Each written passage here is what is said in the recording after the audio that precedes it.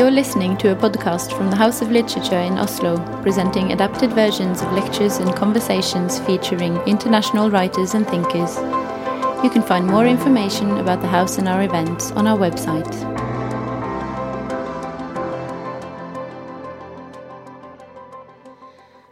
Whenever there is a new novel from the hands of American Jennifer Egan, you may ask yourself, what is it she has come up with this time?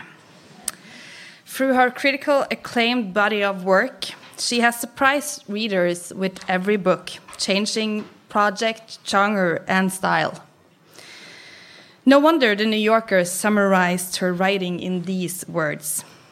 Egan is a realist with a speculative bend of mind, a writer of postmodern inclination with the instinct of an old-fashioned entertainer, known for her roving, unpredictable imagination. My name is Linn Rottem, and I work with the artistic program here at the House of Literature, and I have the immense honor of welcoming Egan for the second time at the House of Literature. When Egan visited us the last time in 2012, she was here to launch a visit from the Goon Squad, who played with punk rock and became a huge success. I'm sure many of you in the audience have read it. It was also awarded with the Pulitzer Prize, among other prizes. With her new novel, Manhattan Beach, beautifully translated into Norwegian by Kyrre Haugen Bakke, Egan has once again captured readers and critics worldwide, also here in Norway. This time she enters the more traditional historical fiction story, the Great Depression and the Second World War, with characteristics from the noir fiction landscapes. Egan's interest in technology, American society, and the passage of time is something common for several of Egan's books, also Manhattan Beach. It is a walk through complex layers and borders of history, society, and culture, painting intimate portraits of two unconventional characters living in a time before Egan herself was born. Tonight, Egan will give you some glimpses into this unique universe, and she will do so in conversation with one of her enthusiastic readers, writer and psychiatrist Finn Skårderud. Please welcome them both to our stage.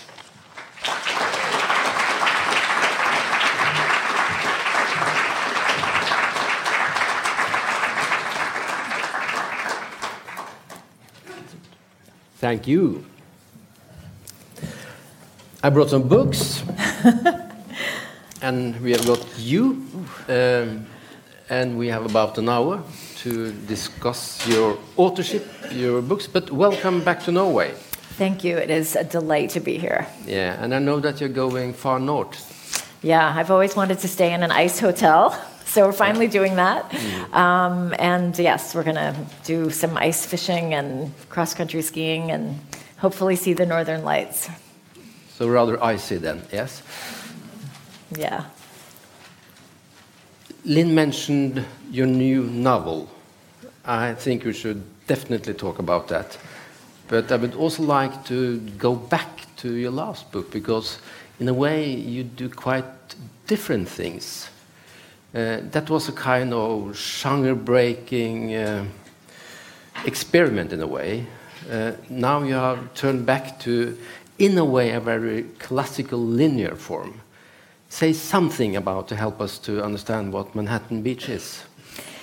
Well, I mean, I never really know what form things will have. What I usually have at the start is a sense of time and place. With Goon Squad, I mean, I had already been doing a fair amount of experimentation with structure before I got to that book, but in a way, that book just came about almost accidentally because I thought I was just writing freestanding stories. I have to just say, I interviewed you 6 years ago concerning that book, which is from the Goon Squad. The Norwegian translation, Bølle på døra. I think Kyrre, the translator, had a challenge there. Börje Vedera was from the Goon Squad. I asked you why you were writing it, and you say you were trying to avoid to write another novel. Yeah, that Manhattan So that's Beach. Manhattan Beach. So you tried to avoid it for a while, yes? Yes, and so I was avoiding it by writing what I thought were freestanding stories, and then when I realized that it felt like it was actually one project and it was a book, and I thought actually that it was going in a steadily backward chronology. So that was actually something that I didn't know. I had that wrong as I was working on it, but I thought, okay, so if this is a book, what am I doing here that seems fun, and how can I keep doing it? And so it was kind of a simple list of things that I was doing. Each chapter was about a different person. Each chapter had a different kind of mood and tone and technical approach, and each chapter stood on its own. And so I just kind of bumbled along. I had hits and misses. There are things that I wish were there that aren't. And so it felt to me like the best I could do. And in fact, the PowerPoint I added after I sold the book. That was kind of a late last minute element. And so, so the structure was very organic, but it wasn't really conceptual from the very beginning, in that I kind of got into it by accident. So with Manhattan Beach, I thought, since I had been researching Manhattan Beach in one way or another since about 2005. And in some ways, I think some of the thinking about time, and I spent a lot of time interviewing people in their 80s, in the first decade of the 21st century, looking back over their lives and turning them into narratives for me and for others. I helped work on an oral history project, which was a lot of fun. I think in some ways, Goon Squad and its preoccupation with time, to some degree, were inspired by some of those conversations and that habit of thinking about the past all the time. So with Manhattan Beach, since it is set, before my lifetime, and because I had been fooling around with all these different structures at that point for years and then praised for it, I thought, well, of course I'm going to keep doing that because everyone likes it. And I guess the minute you have that thought, it's really time to just stop doing it.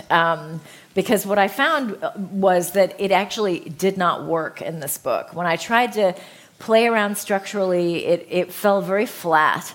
It seemed to kind of undermine the power of the narrative rather than heighten it. So that's obviously not what you want. And I saw that quickly. I could even tell that my own interest in it seemed to really flag when I was drawing attention to the fact that we're all, in the present day, pretending that we're, in the past. And so, in a way, the structure of Manhattan Beach, which is definitely more straightforward, it felt like the only way I could do what I was trying to do. And it just felt like anything else was getting in the way.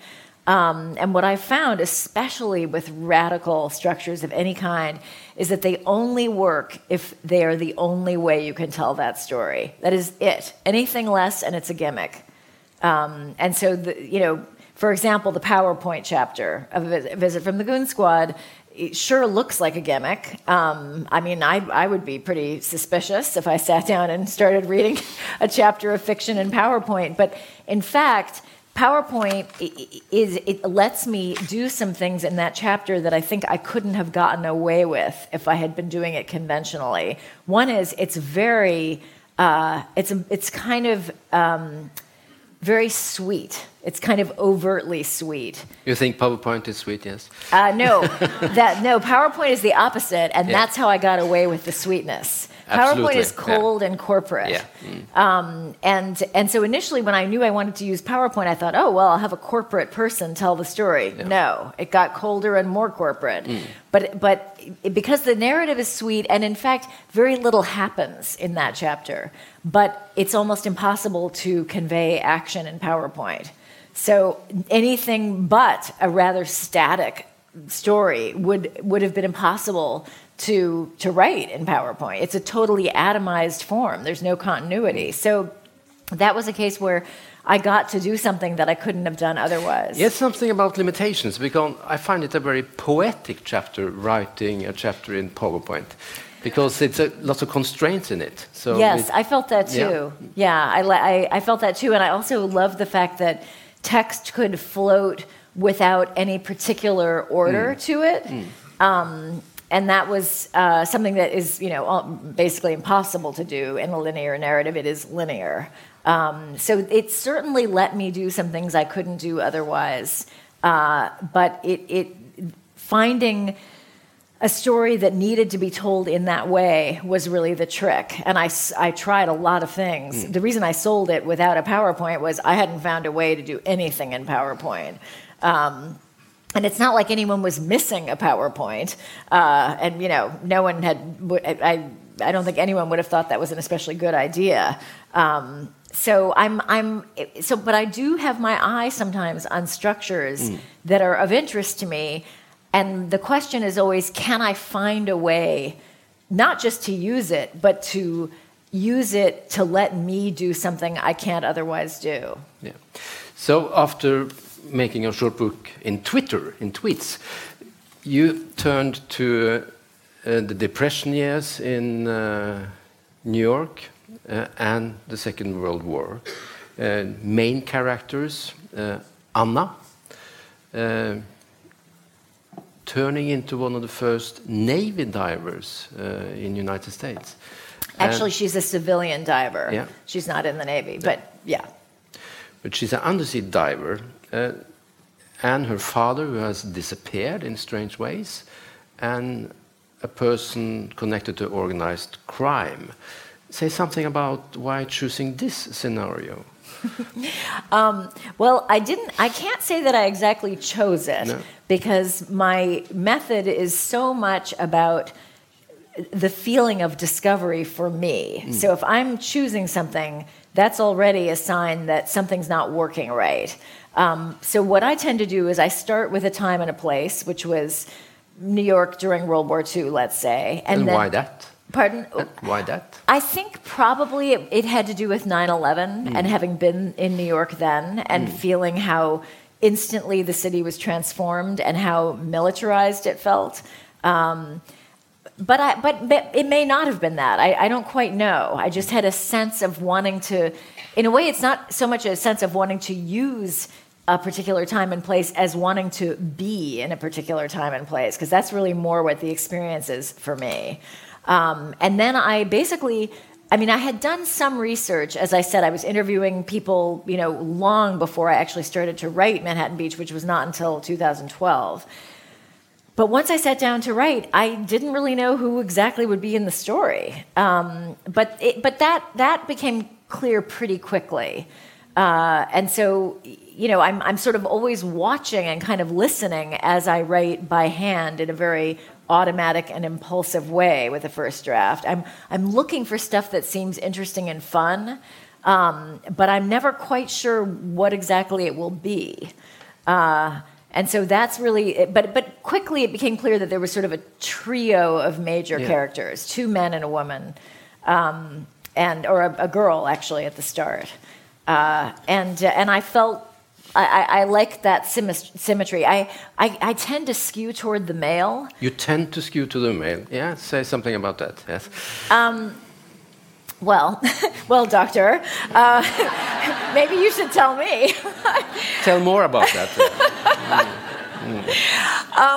Well, I think what it is that because I don't really like to write about myself at all, and I do it poorly, and I don't like to write about people I know, and I do that poorly. So I'm looking for ways to separate what I'm doing from me.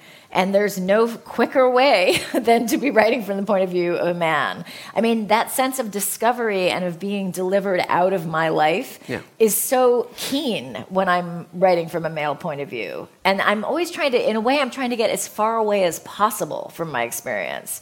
So by being a male, yes? Well, being a male is one way of doing that. But just as a general rule, that's kind of what I'm looking for. So I think that's probably why. But in recent books, with Goon Squad, adding the PowerPoint at the last minute made it 50-50. Up until then, it was more male. The Keep, which is the book before that, almost entirely male. So I felt like I wanted to write a book about a woman. I really thought I want to do that. And especially about female strength specifically. Female strength, yes. Mm. So I kind of knew that I was hoping that I would find a way to do that in this book. And then I could feel the importance of her father somehow, and I could feel this other person, this kind of organized crime, it was kind of gangster. Yeah. So I sort of knew that I sensed that those three would be there, and then everyone else was really a total surprise. She's a tough girl and woman in many ways, Anna. I would say so. Yeah. Definitely tougher than I am. Yeah. She's very she's able to hold on to a view of herself that is not routed through other people's views of her. I think that's I was talking with someone today, and I hadn't really thought this before, but I thought that's really what is, I think, most kind of surprising about her in a way. That she's able to hold on to an idea of herself that remains firm despite points of view around her. I think that's hard to do. It's hard to do, and many would say it's not at least hard to do today in many ways. Yes. It may be so, and I should say that, you asked why I was drawn to New York during World War II, and I think maybe the catalyst for that interest was 9/11, but once I was working on the book, I found many joys of being in that time. And one of them was a different moment technologically. I mean, pre-internet, pre-television. Oh, my God. It was fabulous. I just move there permanently? You could write an internet-free novel, actually, yes. I know. It was a delight, let me tell you. Yeah, I think I just wanted relief from all of it. I think we all want relief.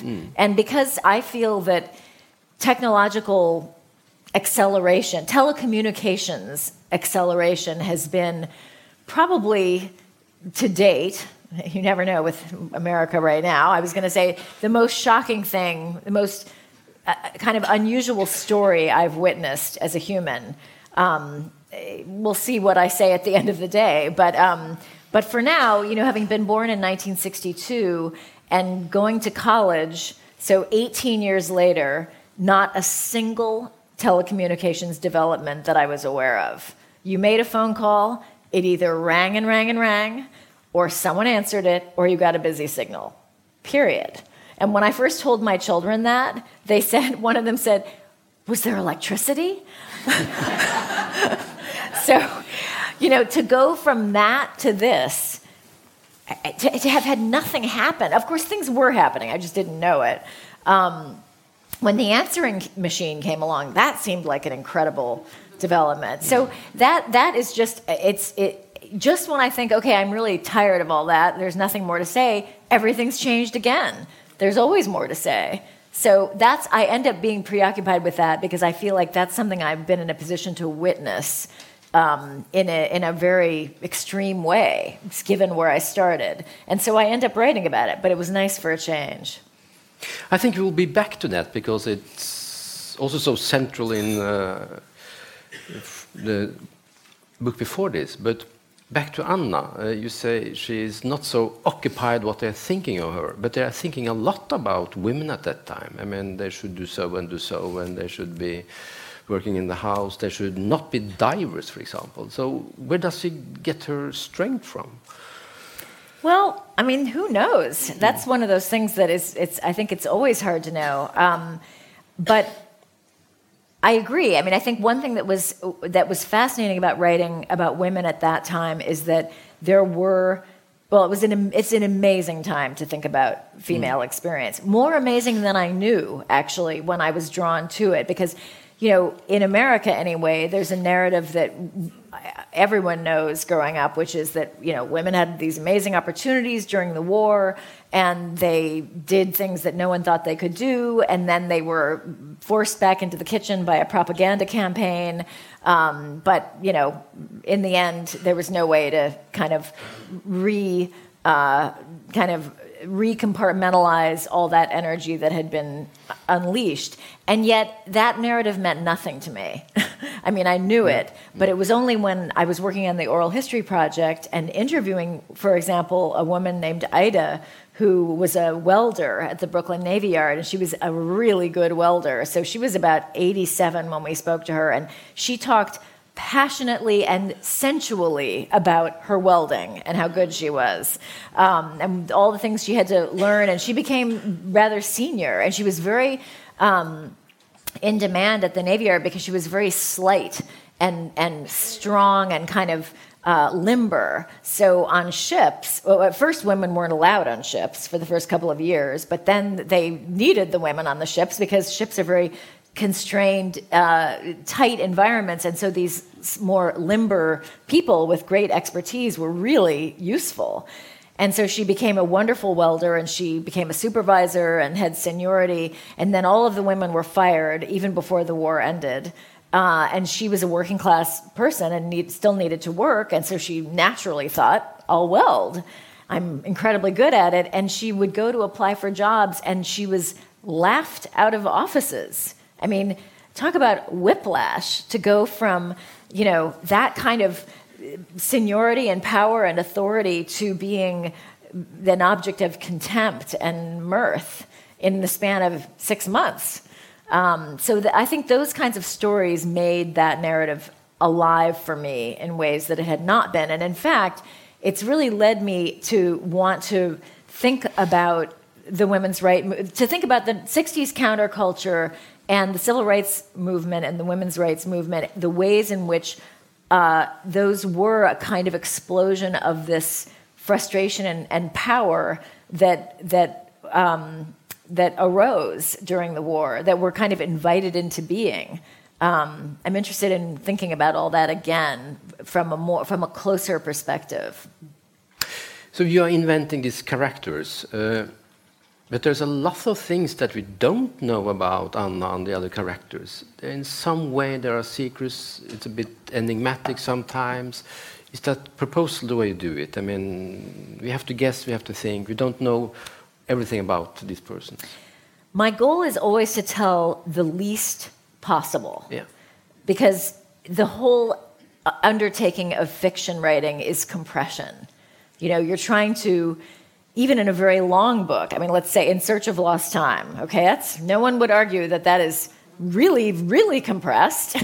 But if you think about all that Proust does and the many people whose stories he follows almost from beginning to end over, an enormous swath of history that includes the First World War, if you think about all that he does, it's an incredibly short work, really. So it's always this goal of trying to suggest far more than is actually there. So if I feel like I've basically got it, then I'm not interested in just restating. So I guess what I feel is if we sort of have a sense of someone that feels full, I'm comfortable moving on and trying to do other things that I haven't done yet, relying on our shared sense of that person to hold its own so that I can try to do more.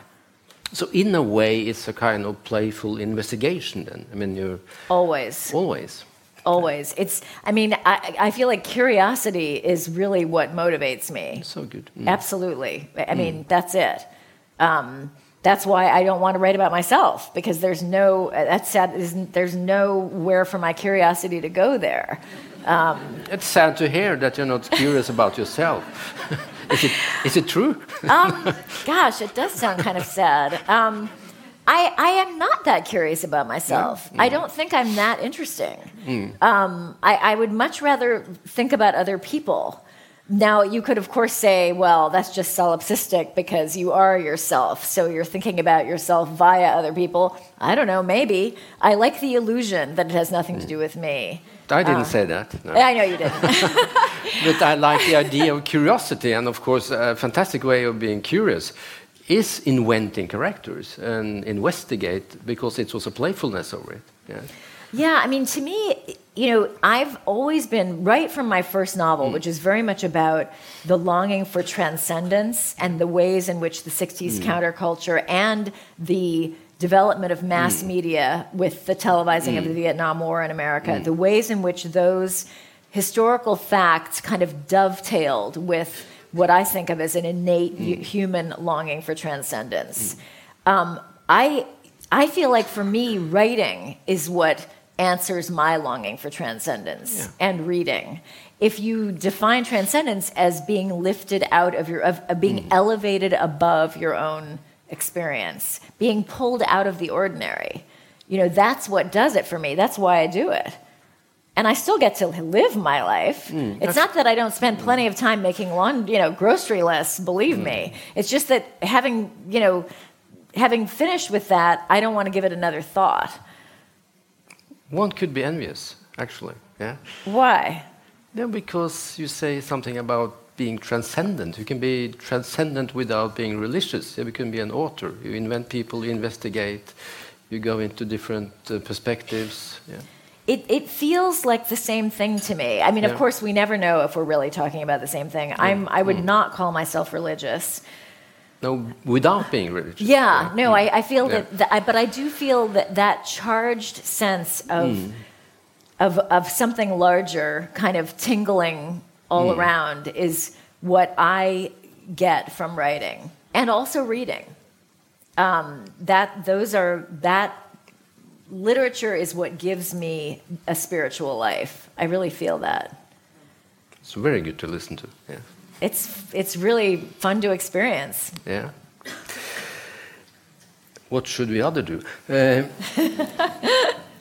We talked, not on this scene, but before, about empathy. And in a way, this is a kind of empathic enterprise. I mean, you invest a lot in other characters, although they are invented by you. Yeah. Yes. I mean, I feel like empathy is my major tool, empathy and extrapolation. Because if I'm not writing about myself, at least not knowingly, then I'd better start getting pretty empathetic, or I'm not going to be able to persuasively enter into other points of view. And I find that I mean, empathy it's a very powerful tool.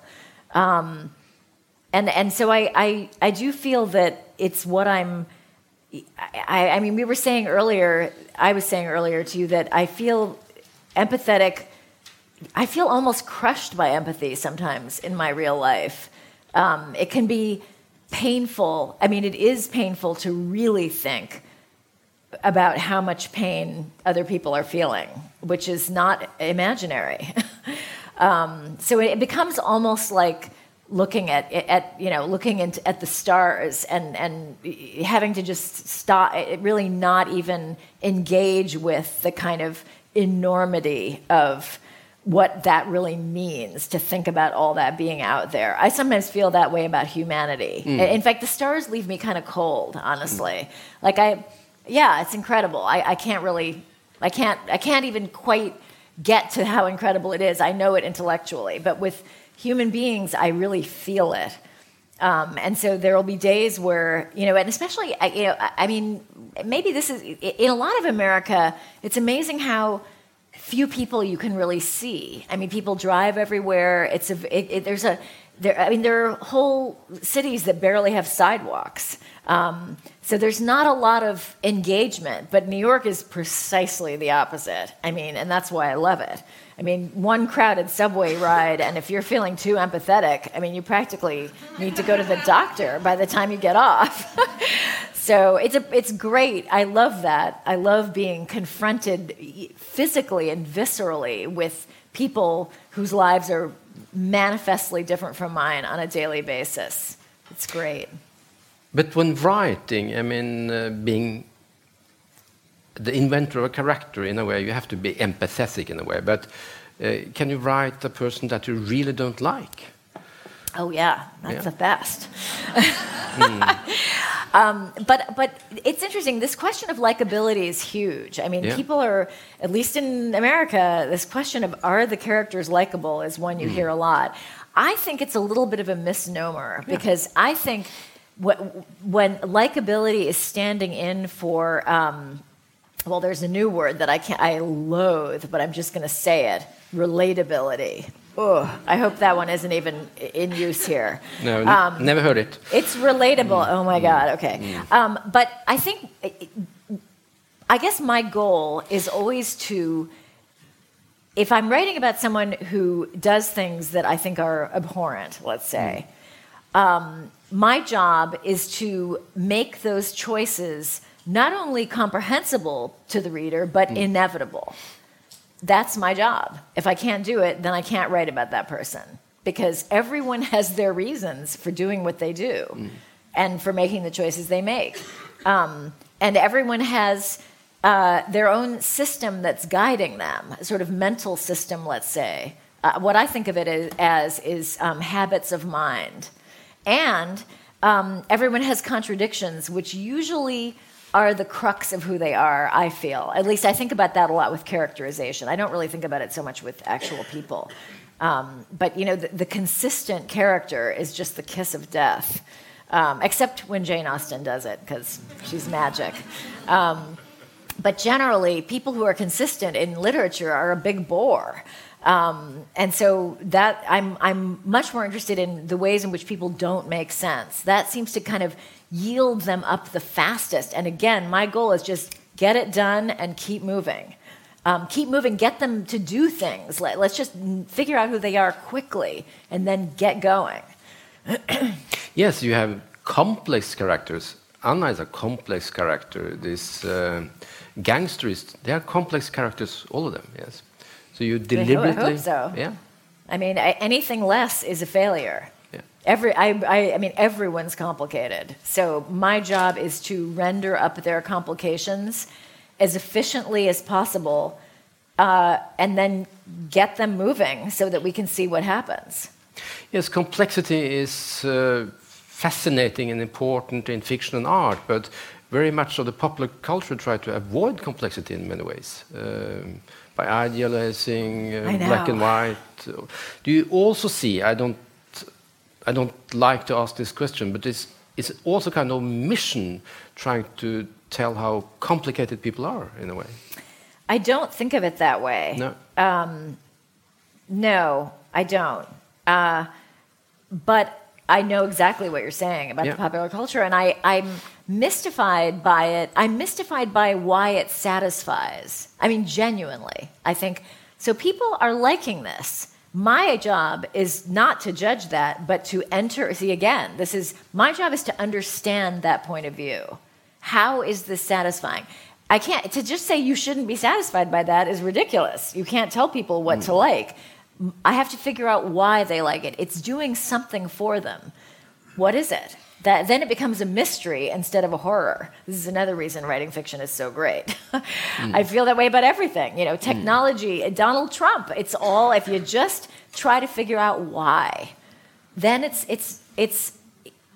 becomes tolerable. Curiosity. Yeah. Barely. But no, curiosity in your writing, yes. Try to find out, try to understand. Well, curiosity is literally what pulls me through a first draft, for example.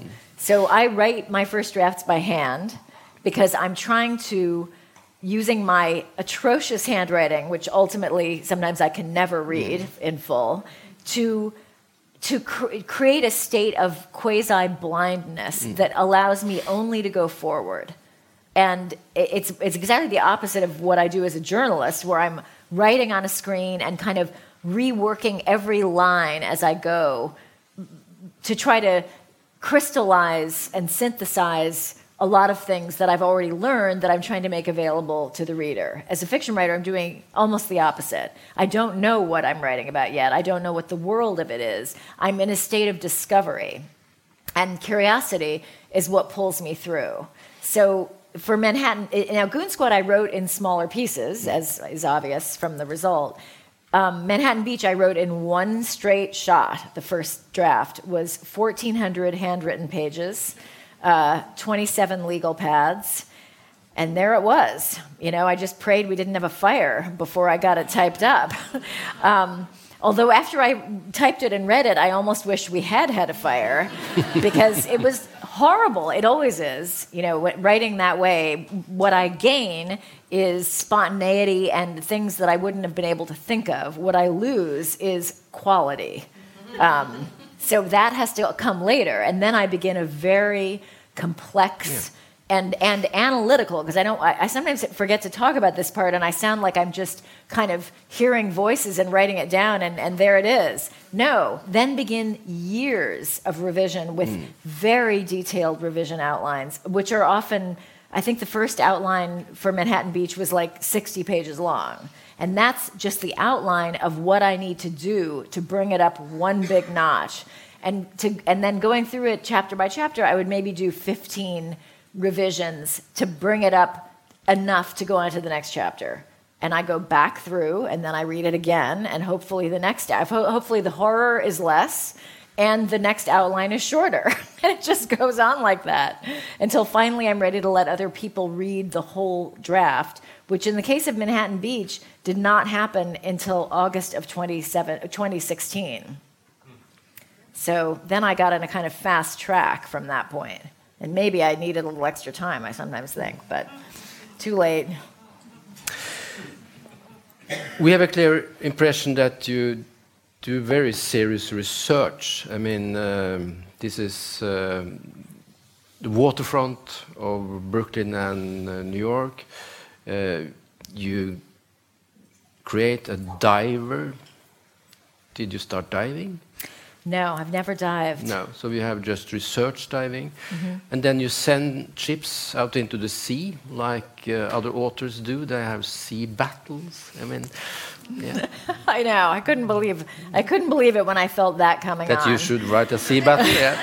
That was. I think I kept that from myself until it was too late to quit.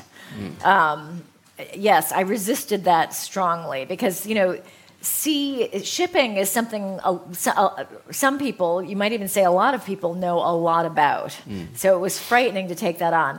I think the thing that made this book so incredibly challenging for me was that there was no world that I did know about, that I was writing about. I was completely, I was empty-handed everywhere I went at the beginning. And that was really... scary is not the right word. It was just a state of extreme incompetence, which was, you know, difficult to sustain. And it lasted longer than I thought it would, because what I found out was that writing about the past is not as I should have. I mean, if I'd really thought about this, I would have seen it coming. But it's not as simple as knowing what people wore or what kind of cigarettes they smoked. That's nothing. I mean, you can figure that out on Google in 20 minutes.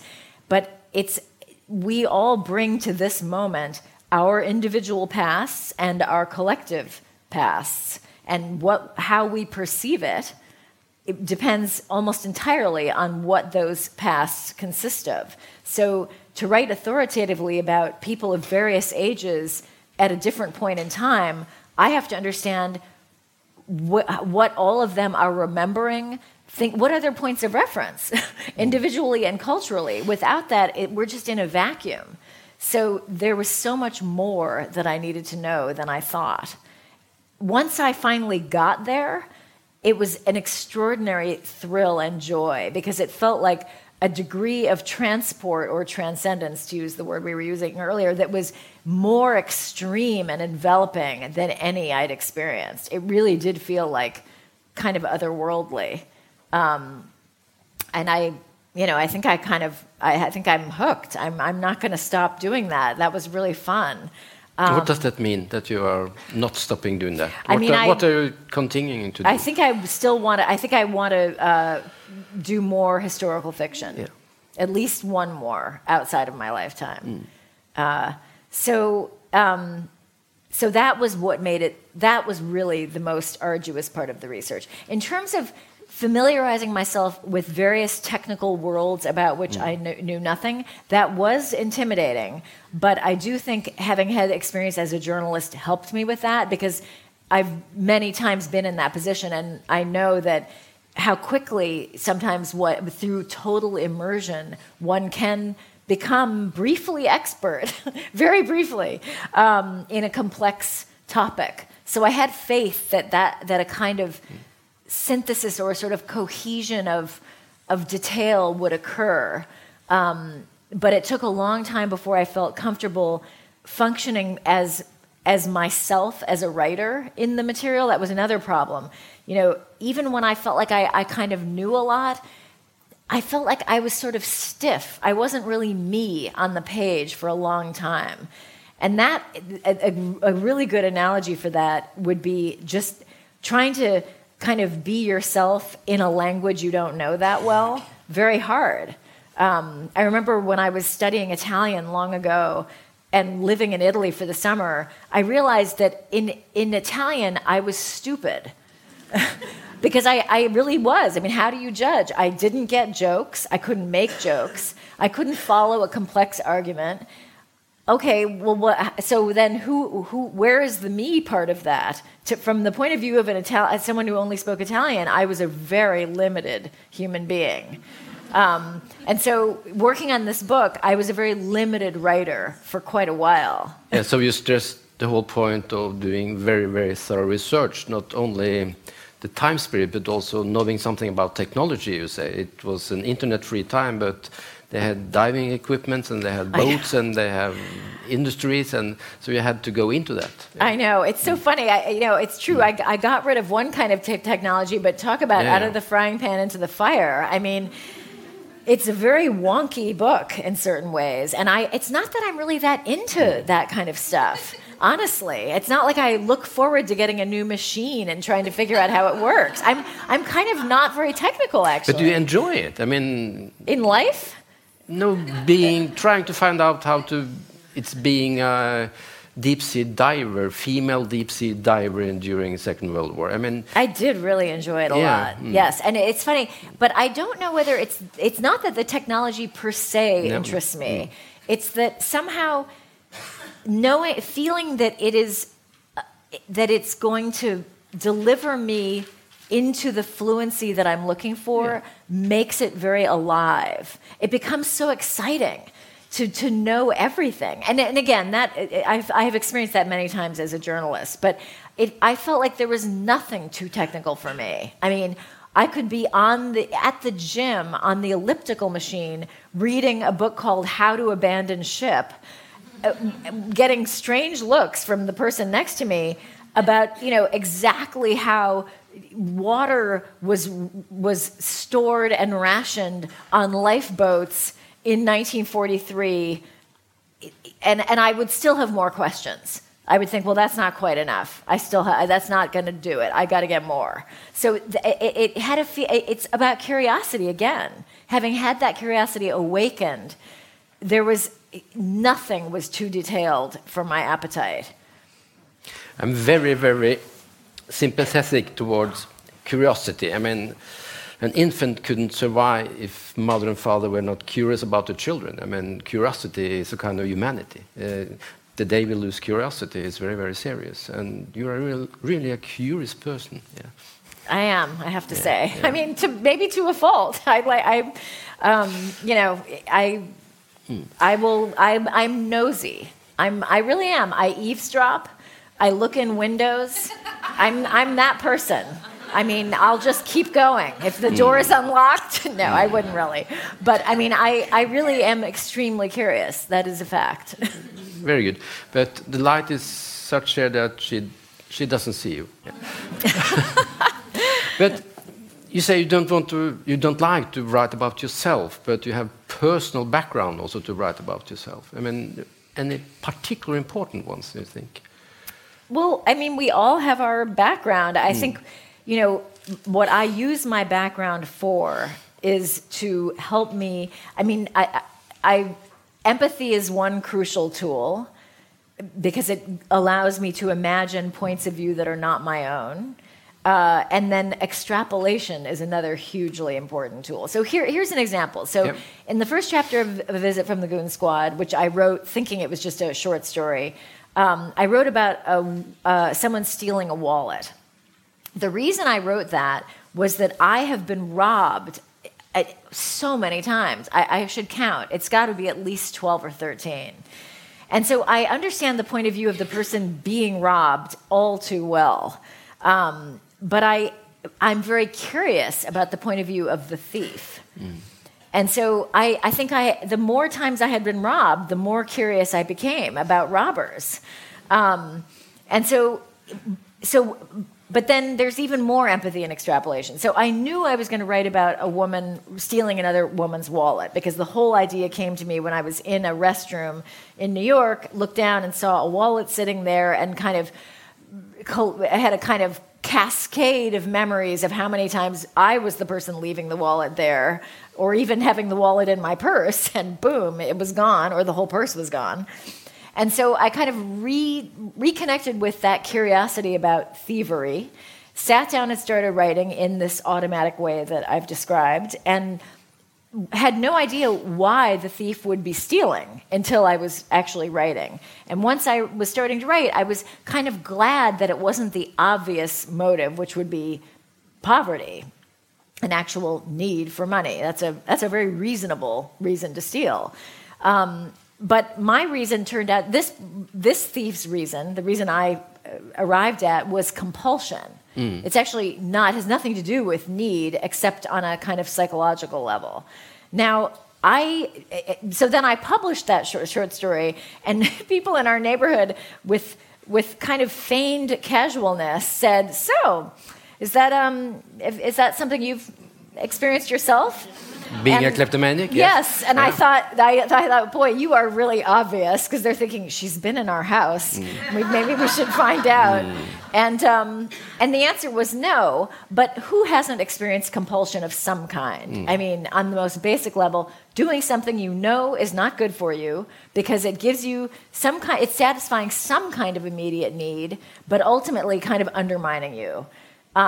And I can think of multiple ways that I know that feeling, and so I also know nothing. I have never looked up I've never looked at DSM about kleptomania. I don't actually know what the criteria are. Maybe my character is not a good kleptomaniac, but I'm not really interested in diagnosis in fiction, because I think it's really reductive. It is reductive.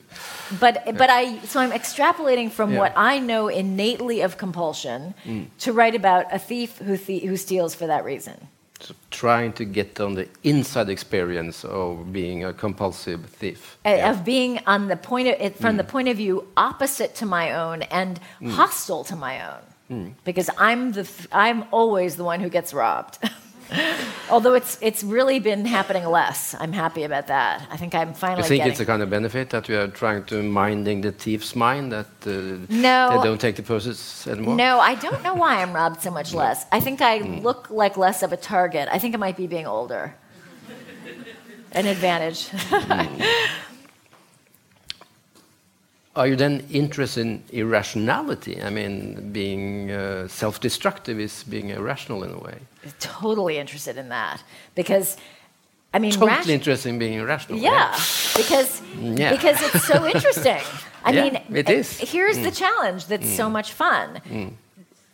There's no such thing as irrationality from inside the point of view of the person behaving. No. So I need to eradicate that irrationality and make it not only, just what I said before, not only invite the reader inside the mind of the person doing these seemingly irrational things, but find out for myself and others why those choices are the best choices and the only choices. You're making this a very good time for me, because this is so important, trying to have a kind of inside perspective. Sometimes it's about surviving for people. Totally, often. I mean, yes. Well, here's another example of I'm kind of free associating here, but again, back to Goon Squad. When I wrote that first chapter about the kleptomaniac, except I didn't know if that's what she was, there was a brief mention of her former boss, who's a record producer. I didn't even name him originally because he was nothing. He was just something mentioned, who sprayed pesticide in his armpits and sprinkled gold flakes in his coffee. And I got a little chuckle as those details popped out as I was writing in longhand. This is why I do it. Because I thought, yeah, he's a crazy record producer. We know they have eccentric habits. But then after I finished that story, those details sort of stuck in my mind, and the easiness of saying, eccentric record producer kind of nagged at me, because I thought, eccentricity, again, only exists from the outside. There's pure logic from the inside. Why does he do those things? And that single question might be why I wrote A Visit from the Goon Squad. Because that's what turned one freestanding story into a kind of concatenation of further stories, all of which were a response to curiosity about little details that seemed easy in the moment, but seemed unsatisfying ultimately. And so my question was, going into my story about the record producer, why does he do that stuff? We know he does it. Why are those good decisions? Why do they make sense? And so that's, trying to get inside of him and answer those questions was what led to the next chapter of the book. We spoke about it. I'm not trying to be private in a way, but we also spoke about some familiar experiences. Your brother had a problem, yes. Yeah, my brother was schizophrenic. Yeah. He was my little brother. He committed suicide in June of 2016 after a very long and tiring life of trying to deal with hearing voices in his head all the time. And he and I talked very frankly and openly about his situation. I mean, I asked him about his voices as I would ask someone else about their difficult relatives, because these were a part of his life, and they tormented him. And it was so difficult, because it was as if, in the end, it's such a reminder of how alone we all are, because even if you love someone so much and you're holding them and encompassing them with your love, you cannot pull them out of the world they inhabit into your world. It's such a tragedy. It might very well be a great tragedy. The first psychiatrists in England 300-400 years ago, they were called alienists, because they were working with aliens, not being an alien like in the film, but the sense of being on another planet. The whole problem with getting in contact. Yeah. So that's a painful way of being irrational, that you're not in the same physical realm and psychic realm. Like no, it's so difficult for that person. And so, people do crazy things which are completely reasonable. Yeah. So, for example, my brother, who was amazingly articulate at describing and even howling with laughter over the things he did. We were going to write a screenplay. We always said it. And at a certain point, I kind of knew we wouldn't, but we still said it, which would just be a comedy, for sure, about someone like him and the ridiculous things that end up happening. And so, but one story, but, of course, they were never funny in the moment, because that was when he was experiencing them. But there was one period when he was really unmedicated as a young man, where he had this idea that he was going to enter another world, exactly as you say, but he had to find the right portal. It's like living in science fiction. And he had decided that there was this one very narrow bridge, which was the portal. And if he drove over it at exactly the right moment, he would be transported into this other realm. And so he drove over this bridge again and again and again. Well, of course, the police began to notice this. And they thought, why is this person doing this? So they're coming from a completely different, law enforcement, habits of mind, like I said.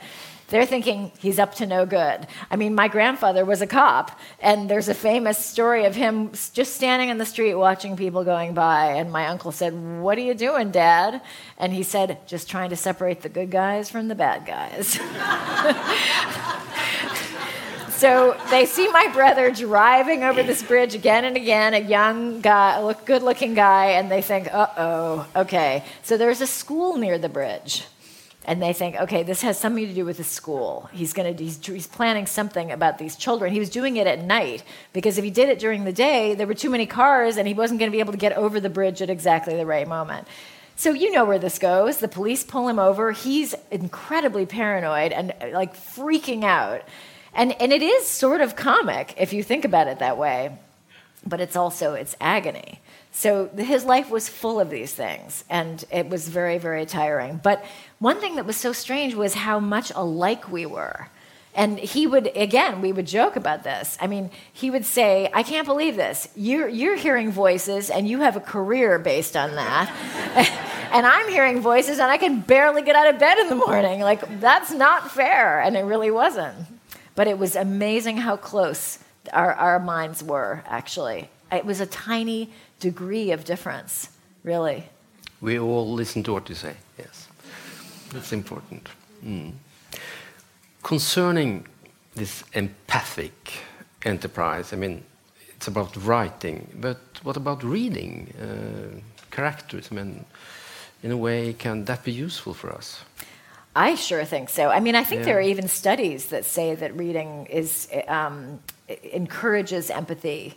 And it worries me terribly that, we were talking about my teenage sons. I feel like if I had $1 for every YouTube video they watched, I would not need to ever do another thing. I mean, and I think, it's very difficult to hold on to curiosity and not just enter into pure judgment over that stuff. Because what I viscerally feel is, the culture is going to hell. What am I going to do? I have to stop it. That's not really helpful to anyone, and certainly doesn't help enhance my relationship with my children. But I do think that visual culture is often less empathetic. I mean, by definition, it is showing people from the outside. And if it's done suggestively, it can suggest all kinds of things about their inner lives. I don't mean to diminish that. And I love photography. I love film. I love the visual arts. But there is something about actually persuasively being placed inside the mind of another person that I think really is unique. I've been reading Trollope for quite a while now, and I love listening to audiobooks. I have one particular reader for Trollope that I adore, David Shaw Parker. Oh my God, he's incredible. But I walk down the street and I'm like my brother. I'm like shouting with laughter because of something I'm hearing, which, luckily for me is David Shaw Parker, giving me entrance into all of these different minds that Trollope is writing about. It's such great entertainment. I don't know. For me, it's so addictive. And you say, if I'm listening correctly, that there is a difference between a book and a film. I mean, in the film, you stand from the outside and look inside. In the book, in a way, you are more on the inside. It seems to be a difference of kind that is profound. And it's interesting to think. I mean, we become more and more visual. I'm sure every one of us has a phone, an iPhone, or something like that with us. And we're looking at images every second. I mean, I was thinking about image culture when I wrote my first book, and all I was thinking, and that was pre-internet, and I was thinking about how profoundly it had changed our relationship to ourselves. So what does it mean to be looking at images so much of the time? I don't know the answer, but I'm very curious. Yeah, it's good being curious. One could take one perspective. It's like me being an old skeptical man. I mean, being a bit anxious and afraid, but of course there are important changes. And well, to use those kinds of research, I think 14,000 American college students have been followed during 3 decades, and they have been questioning, they've been filling out some surveys, and one of the questions is about empathy, the capacity of being empathic. Another is perspective taking the other's perspective, like you do in your characters. You take the perspective of Anna, and they say it's a huge decline in 30 years. So that could be the pessimistic way, but in a way we have to be hopeful. But it's a kind of narrowing perspective, and it's also research saying reading novels, if it's the good kind of novel, enhances empathy. Some research said it should be a bit difficult novel. It shouldn't be obvious how it ends. So you should have to work some years. Right, right. Mm. Yeah, I mean, I don't know what to make of all of it. And, I do have a lot of faith in human beings. I do think we're unbelievably adaptable and resourceful, and we always underestimate that about each other. So I do feel hopeful as well, but I feel concerned. And one thing is, I mean, actually, it's so easy to say you should read more. But I also feel like it's really up to the writers to make that essential. I mean, if reading becomes something we should do, like taking vitamins, we're finished. I mean, that's it. But if reading is giving people something they can't get any other way, they will want to do it. And that's the only right reason for anyone to do this stuff. It is entertainment.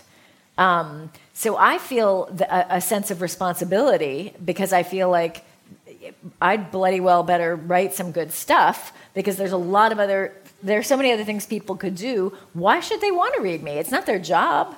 I have to write something that people feel is, does the things that I care about as a reader. First of all, entertains, pulls people in, gives that feeling of being lifted out of one's own life into another world, feels encompassing, and ideally has an engagement with the present world that is relevant enough that one feels somehow altered or opened in some way that is exciting. That's what I better do. And I think that, that's the way we writers have to look at it. It's amazing how often one can slip into a complaining mode. Oh, people don't read. It's not their job to want to read us. It's our job to write stuff that's so good that they have to. Dear Jennifer Egan, I think that's the perfect way to stop it. Thank you so much. Thank you. Yeah.